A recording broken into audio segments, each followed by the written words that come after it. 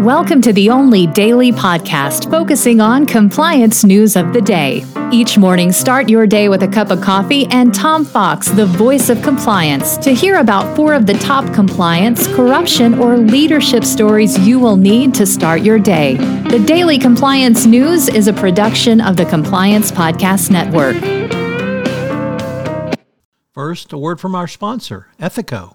Handling multiple compliance cases can often feel like navigating a complex labyrinth. Ethico introduces simplicity and intelligence into this chaos with our custom workflow automation. By automatically routing cases based on your unique criteria, we turn the maze into a clear path forward.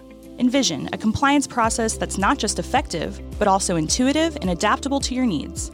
It's time to redefine efficiency in your workplace. Embark on this journey of transformation at ethico.com/CPN. Book a demo and explore the white paper by Tom Fox, 2023, The Year in Compliance, to discover a world of seamless compliance management.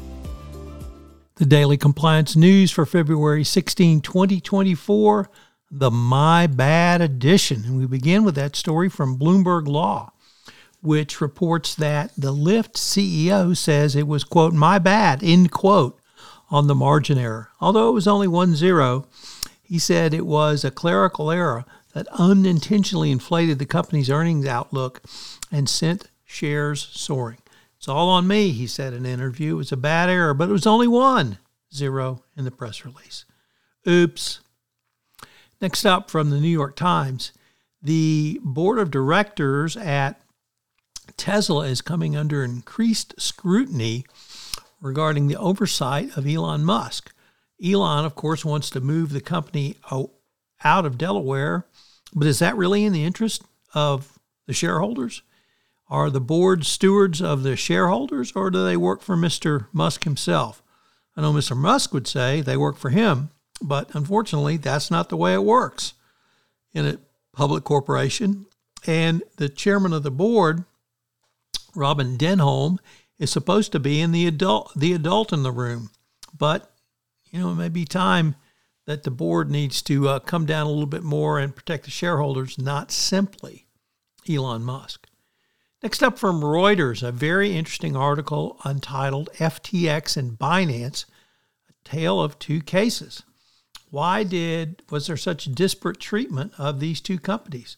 Well, Sam Bankman-Fried, SBF himself, is waiting sentencing for prison around his actions on FTX, yet Binance was assessed a criminal fine, but got out with simply a penalty and a DPA. What's the difference? Why were they treated so differently? Well, Binance actually fulfilled their DPA obligations. All open questions. And our last story comes to us from Bloomberg, which reports that a trio was arrested in the United Kingdom as the Financial Competition Authority, or Financial Conduct Authority rather, probes in gang links to insider trading. It turns out that gangs are now looking to insider trading as a criminal enterprise, and they're targeting junior members of trading firms who might have insider information. Typically, regulators will go after the top folks who might leak that information, but here it's the junior members who may somehow get caught up in this huge scam.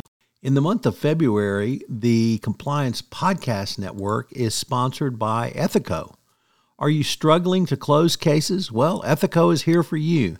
Take advantage of their innovative approach to empathetic issue intake, streamlined case management, and enterprise-wide disclosures. Learn more about how you can crowdsource risk management at scale at ethico.com/CPN. The Daily Compliance News is a production of the Compliance Podcast Network and a proud member of C-Suite Radio. Thanks so much for listening. I hope you'll join me again tomorrow.